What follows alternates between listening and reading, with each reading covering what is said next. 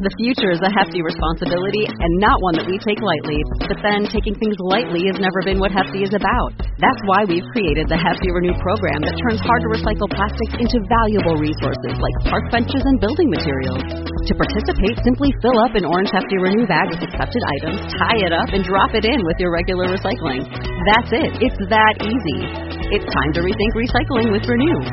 Particular valued resources may vary by geography. More info available at heftyrenew.com. Hey friends, and welcome to Typology. I'm Anthony Skinner, producer of the show, and we want to congratulate Ian on the success of his new book, The Road Back to You, passing the 100,000 copies sold mark. If you haven't read the book yet, go to Amazon, iTunes, or wherever your local books are sold and grab a copy.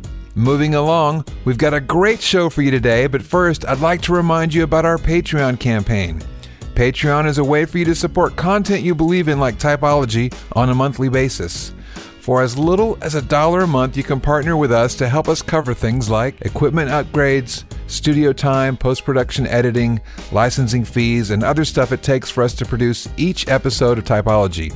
Just go to www.patreon.com/typology.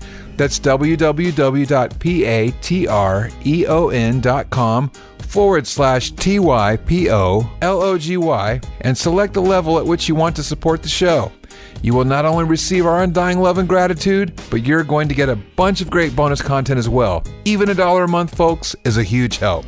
And as promised, I'd like to give a shout out to a few of you who have contributed to Patreon already. Thank you, Anna Maria Ballester-Bond, Maria Heater, Kieran, Kingsley Kaminer, Hannah Menendal, Ash and Mary Dotson, Jill Childerhose, Kim Hewitt, Maria DeLong, Charles Moorhead, Mandy Cook, and Sarah Moore.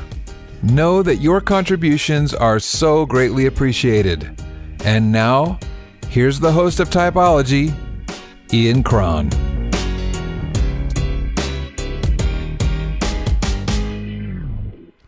Hello, Typology tribe. Ian Cron. Welcome back to our show on which we explore the mystery of the human personality through the lens of the Enneagram. And today, my good friend Brian Hardin is here. If you don't know Brian Hardin, you need to know Brian Hardin, the creator of the Daily Audio Bible. So tell me, just give people like sort of the one sentence description of what is the Daily Audio? What is it? What do you do? Daily Audio Bible is just a program that's daily, and it's audio, and it's the Bible. We're going through the entire Bible in a year in community all around the world.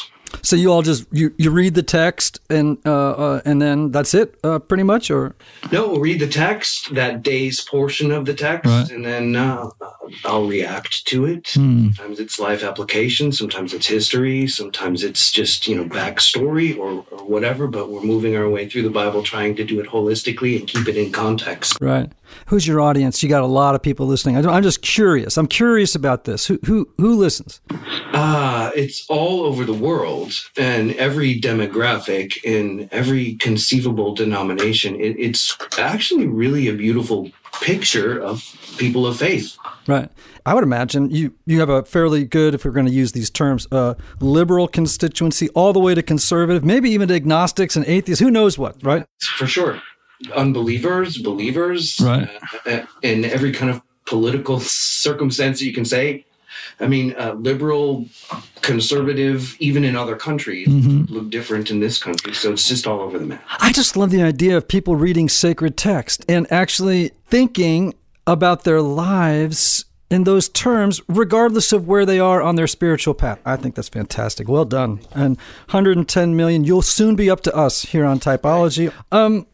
You're also an author. You have 2 books. You have Reframe, The God We've Made to God with Us. Explain that subtitle. When I wrote that book, I was truly and deeply trying to understand what we were talking about when we say we're in a relationship with God. That's really said often. Yeah. What does that mean, though? And so the book just kind of delves into what that looks like, what it's shaped like.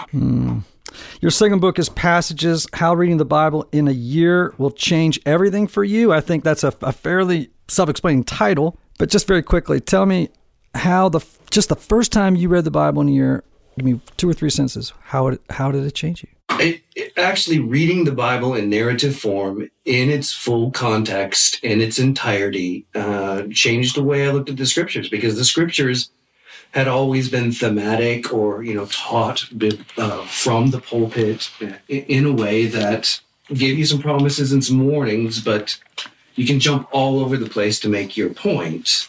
And keeping it in its context truly changed the way I look at God. Okay, how?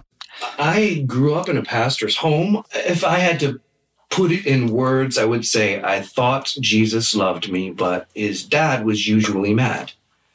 And I found in the scriptures, no, there is judgment. There are all those things in the Bible, but out of their context, you don't understand them. Wow. Okay, we could go a long time on that. Sure. But I love that you're exploring those kinds of themes. I think that's wonderful. Let's jump to your Enneagram journey now. You are a number 5. Oh yes, a 5. The investigators. I now don't call them the investigators. We did in the book, The Road Back to You. I call them the observers. Now I've vacillated, but it's a wonderful type. You want to talk a little bit about what it's like to live in your shoes and what a 5 is? And I'm a 5 with a pretty strong 4 wing. And, I could vacillate. Am I a 4? Am I a 5? But when I read it all down and actually look at how I'm living, I'm a 5. But my creative side comes from the 4. So my 5 side sort of manages my 4 side and helps my 4 side get things done creatively. And I think that my 5 side is my attempt to understand and process what I'm actually feeling. And it's kind of a tangled web up in there. It is. By the way, there's a new Chris Stapleton record out. Are you a Chris Stapleton fan? Oh my gosh, it's so dang great, people. So there's a song on there called Untangle My Mind, and it really is about his, I think, what's it like to get up inside our crazy heads and realize that it's a dangerous neighborhood up there. Shouldn't walk around it alone, as Anne Lamott says, It's a crazy planet up in your brain. So for you, you're a 5. You're an observer, these are wonderful. Well, it's a wonderful, wonderful number. And some of my dearest friends have been 5s who I deeply love for their ability to be non-judgmental, to be neutral, to always tell me the truth. They are amazing about keeping confidences. They can, we talk about the seal of the confession. You can tell a 5 anything and they will not repeat it to anybody else because they're so private that they're just putting the shoe on the other foot, right? You nailed it in the book, just in terms of holding confidences, because that's how you would want to be treated, and that's correct. So back to this Enneagram journey thing. I've just explained my love for 5s, but I want to know what your journey with the Enneagram has been. I know now a little bit about your Bible journey. Now I want to know about your Enneagram journey. I didn't even know the Enneagram existed until a couple of years ago when a mutual friend of ours had told me that you were working on the book, and he was so moved by his experience with the Enneagram that it kind of sent me looking into it. And my first pass was, wow, this is really informational. This is more information for me. But what a good 5 response. Yeah. But when the book came out, it sort of untangled it and put it in a vernacular that I could more identify with. And so I found, yes, I'm a 5.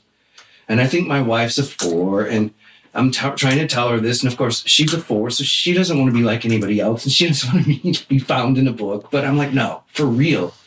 And I went through the questions, found her number. She's a 4. And I read the chapter to her. And she was sitting on the couch weeping by the time it was done because it had given language to how she feels inside, which is what I had experienced with, reading my own number. And so, yeah, that's really where it began. And we got our kids involved and kind of found their numbers. And my daughter, then who is a 1, has been relentlessly pursuing more understanding through the Enneagram. So for us, it's just been a resource, a tool that gives language and expands our understanding of each other and of ourselves. And now as a 5, I'm kind of like, okay, calling me a 5 would be accurate, but the premise is that's the game you're playing. Mm-hmm. So it's sent me into, okay, what's behind the story here? What's the plot behind all of this? If 5 is what I do to cope, if 5 is how I interact with the world, then who am I? Yes. And that's the journey that I'm on now. Just like, okay, let me get behind all of this. It's true. These characteristics are true. But if this is my facade, I want to know me. Mm. And so I guess I'm trying to become not a 5. I'm trying to become me. Yes. This is so fantastic. So someone asked me this this past weekend, how does all this come together with who we are and genes and all this other stuff? And I said, well, of course, you're born with temperament and disposition. I will always be slightly melancholy as a 4. My daughter, Kaylee, will always be a go-getter, aggressive person. My 9 came into the world serene. She's always going to have that sort of peaceful demeanor. My son, I can go on. People are born anxious, but they come out anxious. That's all temperament, disposition. Now, personality kind of gets helped shaped by that, informed by it, experience, the way we perceive the world, culture contributes to it.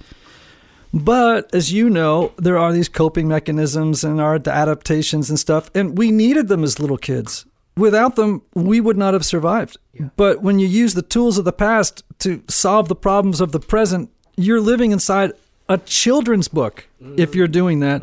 And this is why we get into so much trouble, why the Enneagram can be so helpful to us, because as you said, when you use the word untangle, it illuminates things that you're like, oh, that's why 5 girlfriends in a row didn't work out.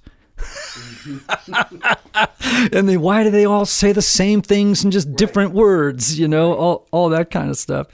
So back to this journey of yours, it sounds like it's had some impact on your family life, right? Oh, for sure. Just in terms of understanding, yes. Having language to say, this is what's going on, and having a way to interact with each other.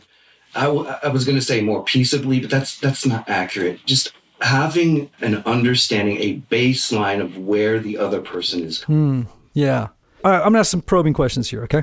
5s typically have trouble connecting with their feelings. They are actually the most emotionally distant, at times unavailable numbers on the Enneagram, the most analytical, the most up in their heads. Have you in recent days found yourself becoming more fluent in the language of feelings?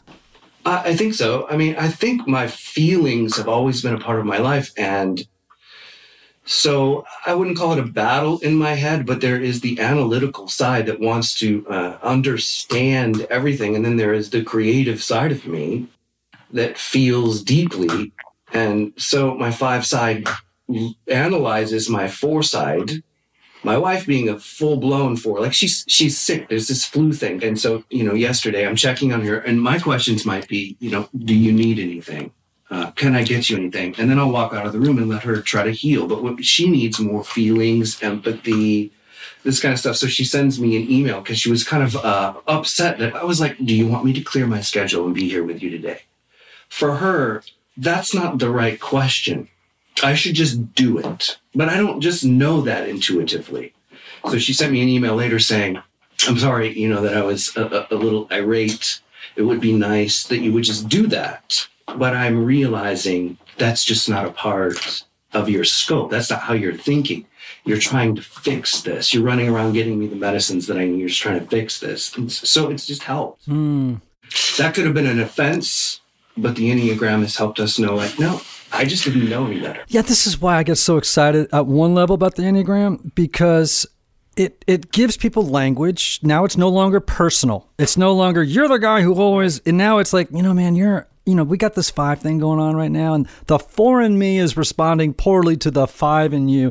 And what she's actually doing is using this as a spiritual formation tool with you. What she's actually doing is saying, can you expand beyond the limitations or the boundaries of your automatic self and move into a space that will meet me reasonably, right? Where I need meeting right now. Can you know, that's how I think God is. I mean, God deigns to become a person or to inhabit bread and wine. You know, it's like, well, however I got to get to you, you know? And so I think that's awesome that you now have this language that, you know, kind of gets the conversation going in a more healthy, helpful way. For sure. Without a doubt, it has helped. Gosh, that's fantastic. All right. So you get a lot of emails, I bet, don't you? How many emails you get a week?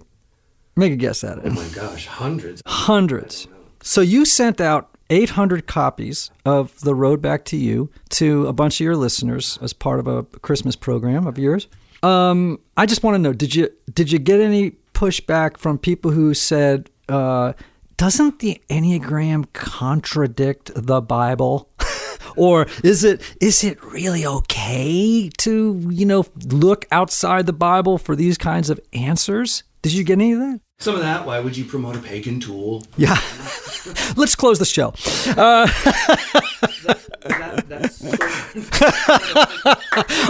just want you to know, my producer, everybody, Anthony, is almost on the floor. He's laughing so hard right now.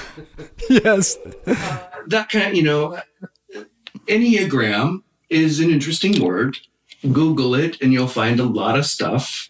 And you'll find detractors for whatever reason. It just wasn't my experience. I don't really care exactly all of the origins of this. I care that what you wrote in the book was clear and helpful and raised my spiritual awareness, gave me some awareness of myself and those around me, especially within my family. And I didn't think you wrote this to make a theological statement. I think you wrote this to use a tool that is actually helpful in unlocking some things inside yourself. And you don't have to do a mantra, and you don't have to turn all the lights off and light candles and hope for some ghost. It's not like that. Right. It's a very, very practical tool that if you use it in a practical way and invite God into that process, it's incredibly enlightening. Yeah. You know, it's so funny you should say that about Google, because sometimes people will say to me, well, I Googled the word Enneagram and, this came up. I go, I want you to do me a favor, and in the search field of Google, just punch in Jesus and see what comes up. Right. Exactly. Or punch in the word Bible and see what comes up. You'll find some nut jobs out there, and you can take anything in this life and twist it or turn it for ill purposes or distort it. And I just tell people it's all in the hands of the user. Yeah.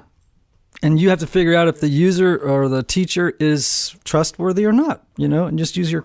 What is it about, by the way, people of faith? I'm just going to ramble here, but what is it about people of faith these days? And I don't think it's new, but they're so anxious, number one.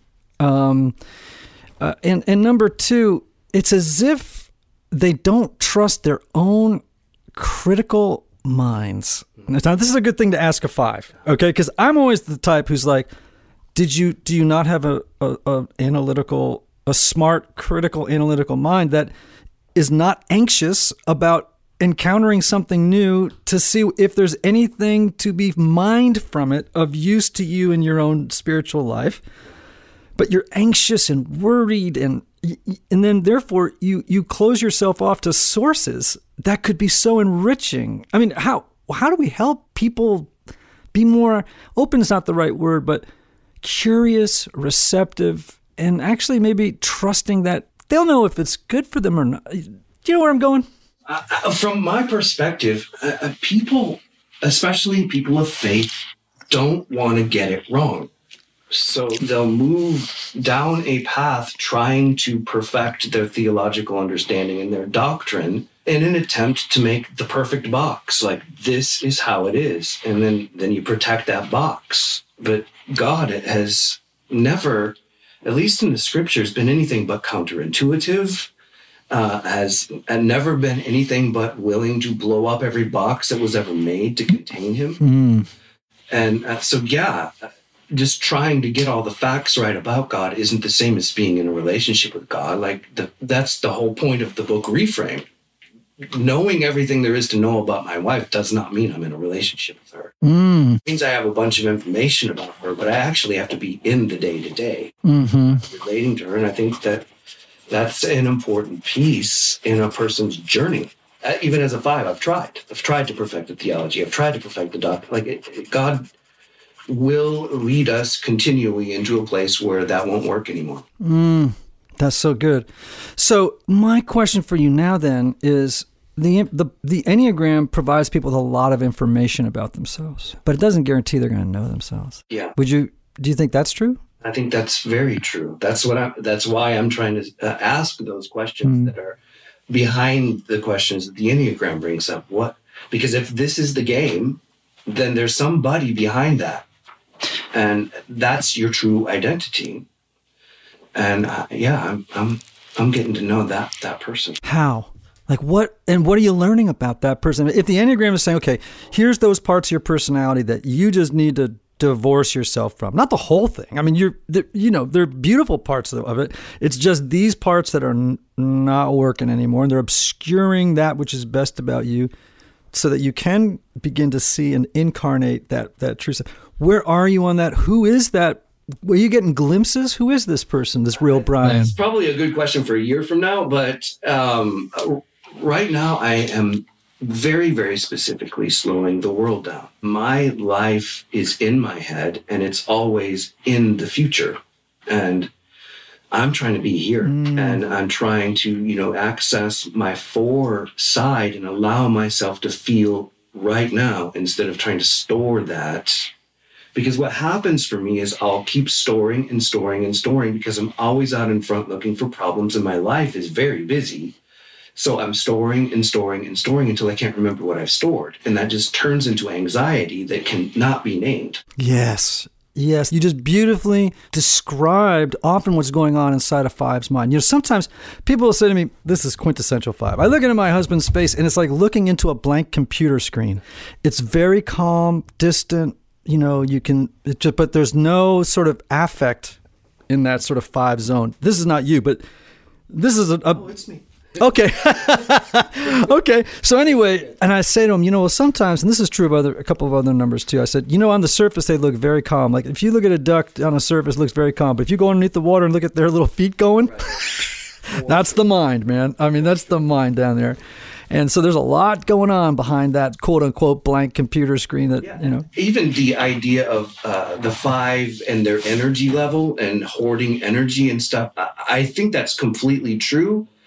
But from a 5 perspective in my head, it's like, no, I'm using as much energy as anybody else. It's just the churning through the thoughts it's all happening in my head. So I have to manage my energy so I can get anything done. Yeah, it's funny. I was just on a weekend, a Helen Palmer teaching weekend, a great teacher, and there was a panel of 5s there, and the interviewer would ask the group a question, and unlike any other number, there's always about a 3-second pause before the answer comes. They kind of look off like they're dissociating for a moment, and about 3 seconds goes by, and they're looking away, and sometimes it'll go 5 or 6 seconds, and you can get a little tense. You know what I mean? Like, okay, was he going to answer? Is he having a stroke? What's going on here? And then they answer. And I the way I explain that is they have file inside of file inside of file inside of file that they're like, and their memory is the processor slows down because there's so much information in there. I think it's all of that. Then it runs through a filter of risk and how to form the words so that you're saying what you want to say and not saying things that you don't want to say. It's all of it. Great. You've also underscored another really important thing about 5s, which is the issue of competency. And it's so important to 5s that they be perceived as competent. They're so afraid of the appearance of ineptitude. Yeah. Is that your life story a little bit? Yeah, especially from a public speaking perspective. Right. If I'm just in creative mode and by myself, that doesn't bother me. I'm just kind of going into more world. But yeah, in trying to communicate, whether written or whether speaking, it's very, very important that I'm clear, that my words were chosen, and that I'm using as few words as possible. I want it to actually matter. Yeah, it's so funny. We talk about the talk style of 5s being symposium. It's like they're delivering a paper, and it's so carefully worded. 5s don't typically, I don't know about you, but they don't typically like it. In fact, they hate it when people ask them to speak spontaneously. Give a toast, or, could you give us a few remarks about X at the office party? They get this blank look a lot of times of terror, like, I'm not ready for that. I don't like it a bit, and it's usually, hey, when will this be happening? We got 5 minutes, 10 minutes. I got to go to the bathroom here for a second. My son's a 7, and he actually goes to the host and says, "Can I talk?" Have you been in counseling before? Sure. It's a private question. You're a 5. You probably hated the fact that I just asked you such a personal question. I mean, I've worked with spiritual director before, and therapy. To actually, even right now, working through some of how to untangle what we're talking, because this has started a journey that is an answer to my prayers, which was, effectively, how do I get back to the bedrock? Because you can, layers and layers and layers happen in archaeology, and they happen in a person's life. And you have to carefully peel back those layers and find the strata and find out what the message is, what the civilization in that strata was. That's kind of how it is inside of our hearts. Yes. So you can just go in with a bulldozer trying to find something, or you can carefully go, wait a minute, this layer got here somehow, and it's connected to the one below it. And I need to understand this one before I get to the one below it, or it'll be destructive. Yeah, and we need help. Yeah. Was it Einstein who said that the same consciousness that created the problem can't solve it? We need somebody, a trusted pair of eyes. That's someone who can ask the right question. Yes. Yeah, I find that the question thing is, do you ever write down great questions? Yes. I went through something a couple of years ago, and a friend of mine, Gail Hyatt, I just shared with her something very painful going on in my life, a loss.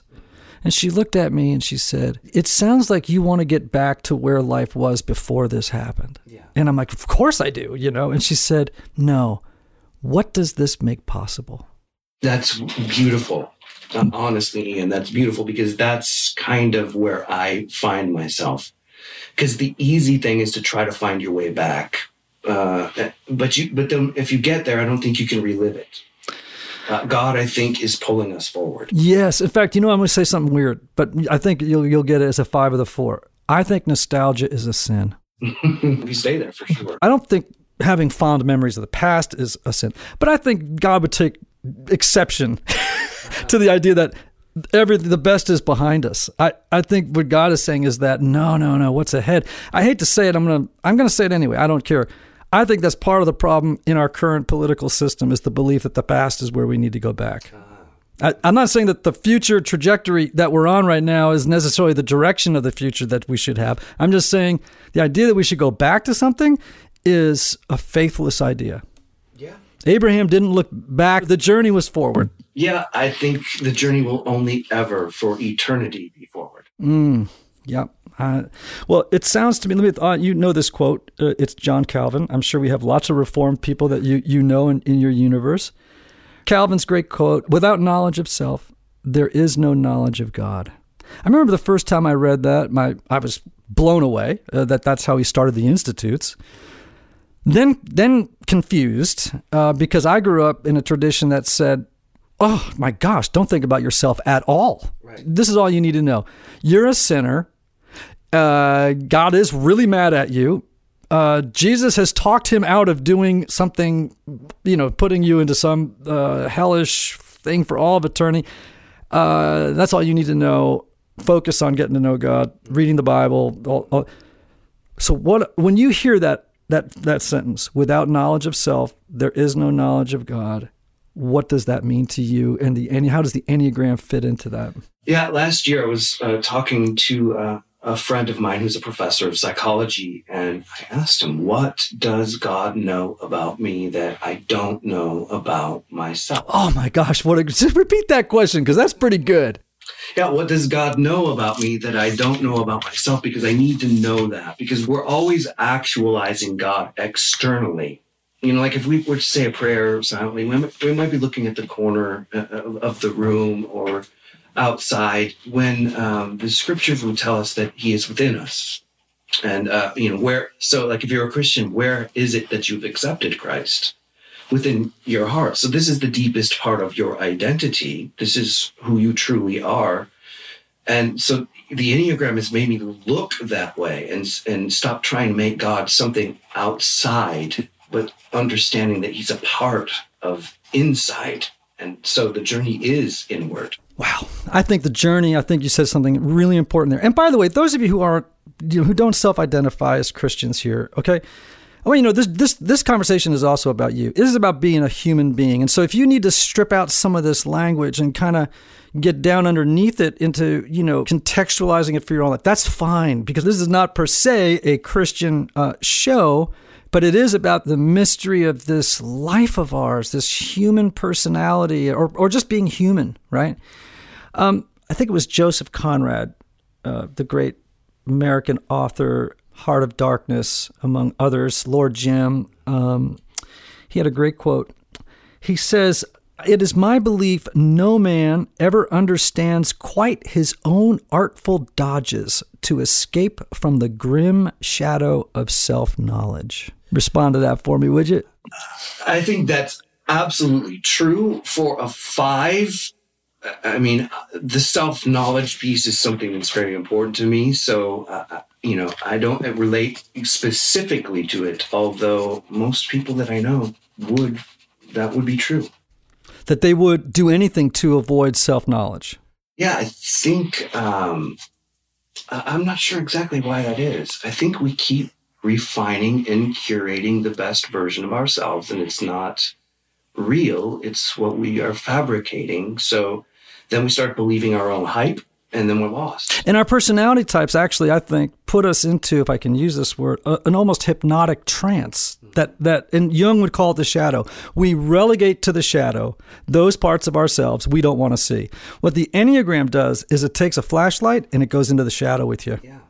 And it says, okay, we got to look around. It's not going to be comfortable, but just know that you are more beautiful than you know and more untangled than you know. 100%. I have been doing some yard work here before the snakes come out. Hold on a second. I'm a songwriter. Could you just write down the phrase "before the snakes come out"? that's about as good. That'll sing right there, won't it? Yeah, that's a great line. Yeah, so there's big picker bushes, that huge 2-inch pickers, and just untangling them without getting hurt and cut up, and trying to pull them away has been kind of what I've been doing the last week. But what's underneath it is beautiful. And that's literally, as I've been doing this work, I've been praying, God, like what I'm doing here physically, may this be what's happening in my heart. You're killing me. That is so great. And by the way, it's also revealing to me that you are a 5 of the 4. Now, let me tell you why. And let me tell you why 5s of 4s are very... And people have heard me say this on the show, but I can't say this stuff enough, right? Because obviously not everyone listens to every show.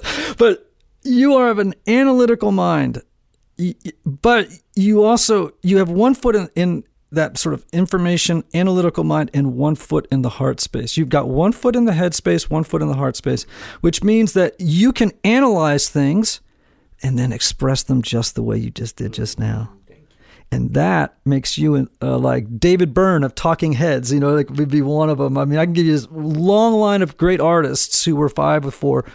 And they have this power that is really, it's a superpower, because they have 2 weapons going at the same time, heart and head. It's very, very powerful. And you just proved it in that really incredible, that wonderful metaphor that you just used. I mean, that was pretty rocking. Okay, so I agree.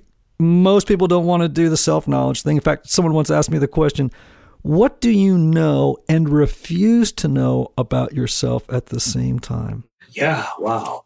That one's going to have to be stored and processed. Get back to you. That's amazing. Yes, and by the way, it's not just the dark stuff. I mean, right. This is a really bad side. It's also what's beautiful about you that you refuse to see about your own life. The church has done a great job of asking the first question and a terrible job of asking the second. What is the beauty in you that you refuse to see, for whatever, and why? And it's such an important question because scriptures would tell us that we're here to reflect the glory of the Lord on the earth. So if we can't recognize the beauty, then I'm not sure how we can reflect it. That's true. I think that's right. So here we've got this statement of Calvin: without knowledge of self, there is no knowledge of God. How, just universally in general, let's just talk about in the United States, let's say, or in the West, how is the church or Christian, how have we done at helping people know themselves? Well, which era are we talking now, today? I think things may be moving in a positive direction. I travel a lot. I'm in a lot of places. I meet a lot of people. But I think, there still is this fear of getting it wrong. So, we have the imprint of the generations before who were living in a different, under different circumstances. And we're here now. And I think maybe we're coming out of that. I'm hoping. Yeah. Man, me too, because there's a significant price or cost involved for folks who refuse to look inward, not in self-absorption, not in navel-gazing, none of that, not just to get information, but really to not know yourself is, first of all, a great loss. Yeah. It also means that you're a danger to yourself and to others. I think, in community and to yourself. And I think that the Enneagram is one of a bunch of tools, but for me, it's been particularly helpful for helping me, I think, like you, figure this out. Yeah. To develop some self-knowledge.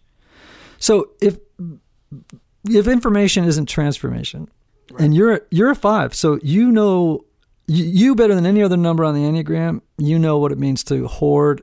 Just to gather tons of information. So that's true. Just because you know a lot doesn't mean anything really, except that you makes you interesting at cocktail parties or entertaining to yourself or to a class, let's say, impressive. How do you take information and make it transformation? Well, I have tried to hoard every bit of information about God that I can find. And because this has been the pursuit of my life, I want to know God, but knowing God and knowing about God are different things. And so I've spent years and years and years trying to find the magic. And it's not in the fire and it's not in the earthquake. It's in the still small voice that comes up from within. For me, it's the Holy Spirit's work in our lives, and it can't be written in a book, and it can't be quantified. Dang it. When I apply that to any other relationship, so like if I apply that to my marriage, it's the same way. And my wife, she's like Sting sings. She can be all 4 seasons in one day. Oh wow, that's a great way of describing a 4. So that's going to shift. That's going to change, and you got to be in the moment to be in relationship. So just studying her from a distance, just watching her, and writing down everything she says and does, and then saying, "There, I've demystified you." I'm never going to demystify her. Always going to surprise me in wonderful ways. And I think we have to look at our spirituality and relationship with God in the same way. You are an observer. 5s are more observant than any other type. Now, I think there's a stereotype about 5s, and we were speaking about it this past weekend. I asked this question of the panel of 5s. I said, you all have a reputation for being really, really smart. That's the stereotype. All 5s are like Stephen Hawking or Einstein, And I said, but that's not possible, right? There's a lot of 5s in the world. So there's got to be some who are not particularly bright or who might be even particularly dumb. You know what I'm saying? Like, it's right. So I said, but what is universally true and enduring about all 5s in your mind? And to a person, well, let me ask you that. What do you think is true and enduring of all 5s? Because you can't say it's intelligence. I think balance. I think being fair. I think being able to understand both sides of an equation and knowing that usually neither one is perfectly right. It's a blend of the two, and understanding, getting in the middle and being able to be in the middle and be not the middle man, but to be able to be balanced in a situation. So you just actually... Universally true, I think. Okay, so you just said something that I believe is true, and now let me tell you what they said. They said, regardless of whether they're Stephen Hawking or a complete dope, all fives are observant to a crazy level that they're scanning and looking for data. For sure. And I'm trying to slow the world down. Like, I'm trying to say, I don't need to know that. I can go down that bunny trail. Mm-hmm. I can spend a whole day figuring that. I don't need to know that. That's not the direction that my life is moving. I need to know what I need to know. That's conscious living. You see that? What you just described as conscious living. And this is what the Enneagram is so helpful for. When you're on autopilot, when you don't know this is the game, you're just going to go do this stuff over and over and over again. Now you have this freedom. I'm not saying that it all happened because of the Enneagram, but this freedom to go, I am deliberately and intentionally slowing down and in the moment saying, do I need to go down this hole? Because the answer is no. Right. Now, sometimes it might be yes, but in the moment, you're making conscious life choices. And I think the more consciously we live, the more freedom we have. And whenever you start talking about freedom, you're talking about God. Every time freedom gets smaller, can't be about God. And I'm not saying license, moral license, I'm saying about real freedom, right? All right, I want to ask you a question because you said something earlier that just piqued my interest, and I think it was really cool. When you were talking about, your whole thing of gathering information, I could do this information thing forever and ever.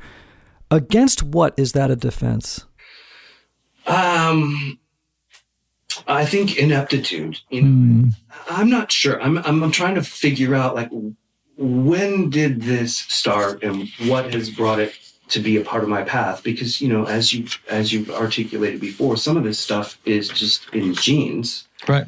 And then some of this stuff is the set of circumstances that you're in. And I grew up in a pastor's home, so it was very, very important for me to be good, be a good boy as a youngster. And I think, some of it started there.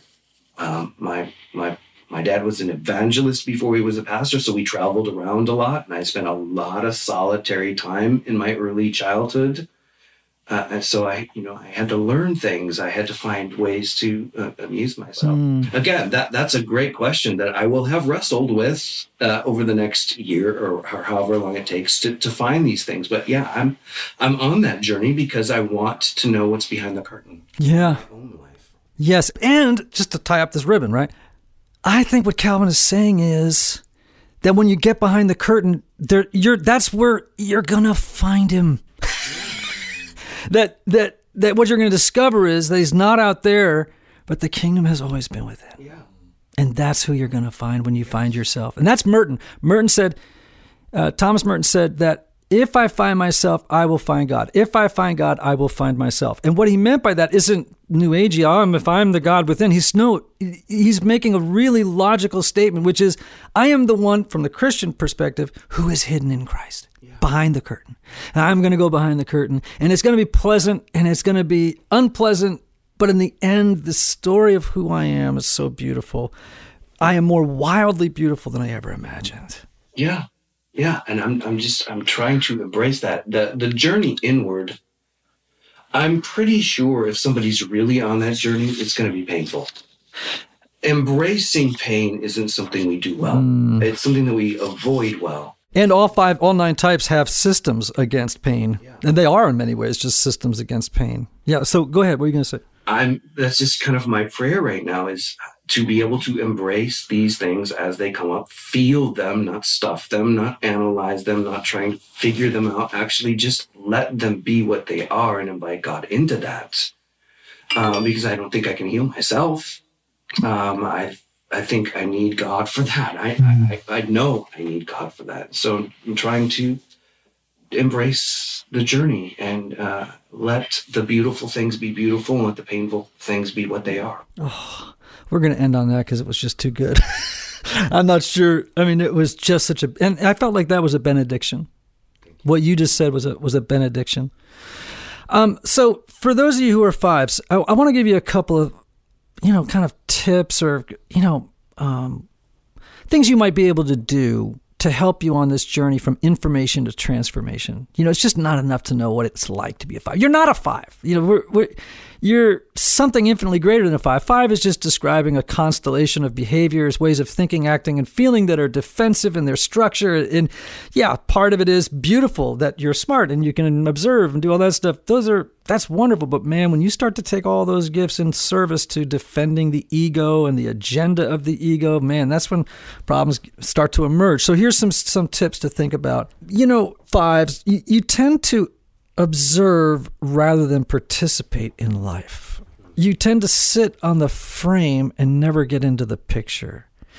So reflect on your life and ask yourself, how do I start to move more intentionally into relationships, into activities, not just observing them, maybe quicker than I normally do. Don't stand on the playground for half a recess. Try and get out there faster than that, and participate in what's going on in life. Practice self-disclosure. Not easy for fives. So private. So worried that to reveal too much, that there's just not enough inner resources to be sharing it at that depth, so much anxiety about it. Practice it. See, this is that intentionality we were talking about, right? I'm telling myself, I put this stuff on Post-its about a 4, I got a Post-it, Anthony, you've seen it on my computer. It says, no emotion is final. And no feeling is final, right? So it's from a poet, Rainer Rilke. But it's true. That I need to be told that. So, maybe write down, put it on a Post-it on your dashboard of your car, Don't just look, jump into the activities of life today beyond just observing it. Another one I would throw in there is remember that we live in a world not of scarcity but abundance. Yeah, that's a big one. Tell me why that's a big one. Because it feels like at some point or another, there's not going to be enough. And if you haven't prepared for every eventuality, then you're going to put yourself in a vulnerable position, and you don't want to be in a vulnerable position because, you've got to be on your game. You've got to know what's going. For fives, it feels like a lot depends on us because usually the orbit of our lives, everyone that's in our lives, ends up looking to us for either advice, wisdom, counsel, or care. And so, yeah, that's why it feels that way. The road back to you, starts to explore this in a way that I think is helpful. But I'm going to end on one that I think you hit today, and that's why I'm going to hit it, but it's true for every type. A friend of mine was in a casino, and they had up on the wall on some big jumbotron, they had all the rules of the room, right? And one of the rules was, you got to be present to win. Mm-hmm. Is that great? That's beautiful. Yeah. And you were just saying that, I think, which is like, I can't be in the future. I can't go live in the past. I can't go live up in my head. I got to live in here in this moment. I think that's just a spiritual principle across all traditions, actually. Live here, live now, live undefended as much as you can in this life. I just think about the Archbishop of Canterbury many, many years ago saying, the Christian life is undefended. That is amazing. And that is true. And that is very difficult for a 5 because so many things can go wrong. But what I'm learning is I am not God. And if he is for me, and I can say, then who could be against me? But that's not, if he actually is for me, then I don't have to figure everything out. I have to analyze every potential eventuality and reason it out and be prepared. Because so much of my life is problem-solving things that haven't happened and aren't going to happen. I'm just prepared for them if they do. But usually they don't. And so it's a waste of energy. Just knowing that you are in God, with God, he is for you and leading you if you're observing, then you don't have to know all that stuff. Great wisdom. I got to close, Brian. But as I close, friends, reminding you again about Talkspace, the online therapy company, 1,500 therapists that you can choose from. They are a terrific company, and we've got a special offer for you through them. all you need to do is go to Talkspace, TalkSpace.com/typology, TYPOLOGY, to learn what that special offer is. And folks, I also want to remind you, we are so appreciative of all the help you are giving to us to keep this show going through Patreon. I also want to say, though, for those of you out there who may be parts of organizations or companies or whatever that might want to advertise through our show, here's how you maybe begin the journey of maybe exploring it. Just email Wendy, WENDY, at iancron.com, IANCRON.com, if you're interested in advertising on our show. Because as you know, right, Daily Audio Bob, when you guys got started, were you surprised at how expensive it was to run a podcast? Quite. You and I together, brother. I'm still quite surprised. Yes. So, and people don't realize that we start these things out of a love, and we have to monetize them ourselves, and then we go, oh my gosh, we need help. Right. So, folks, I don't mind saying this. I'm a 4. I don't have any pride. We need help. We need help. Listen, I want you to stick around and hear our friend Ryan Neal's song 3, the song that's written for the performers, sometimes called the Achievers. We're going to bring it up right now for you to listen to. And don't forget the words of the great Oscar Wilde. Be yourself. Everybody else is already taken. Here's Ryan.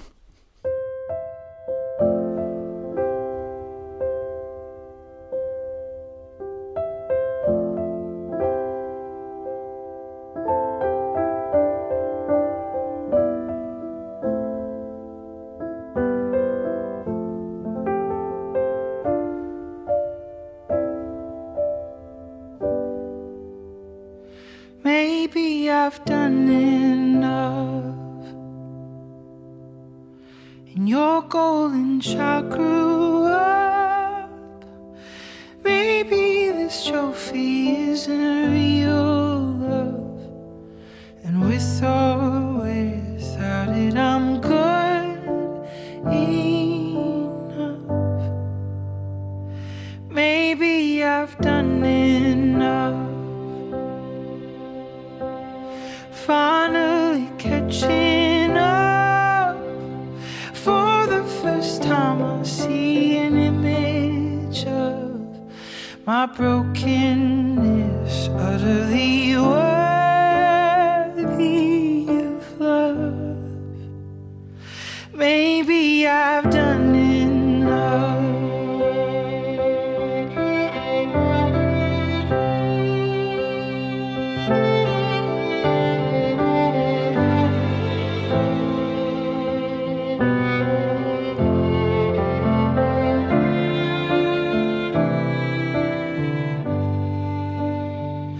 I finally see myself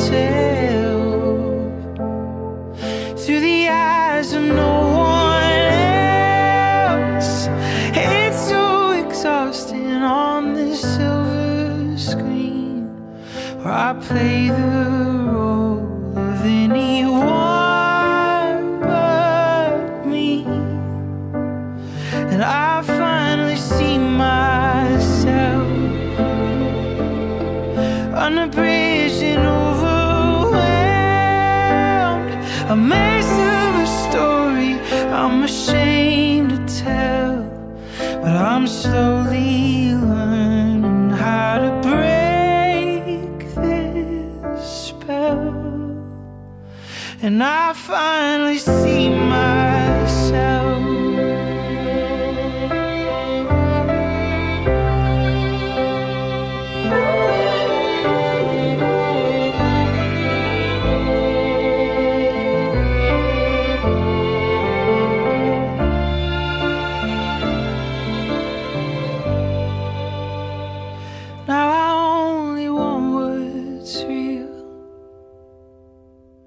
To let my heart feel what it feels.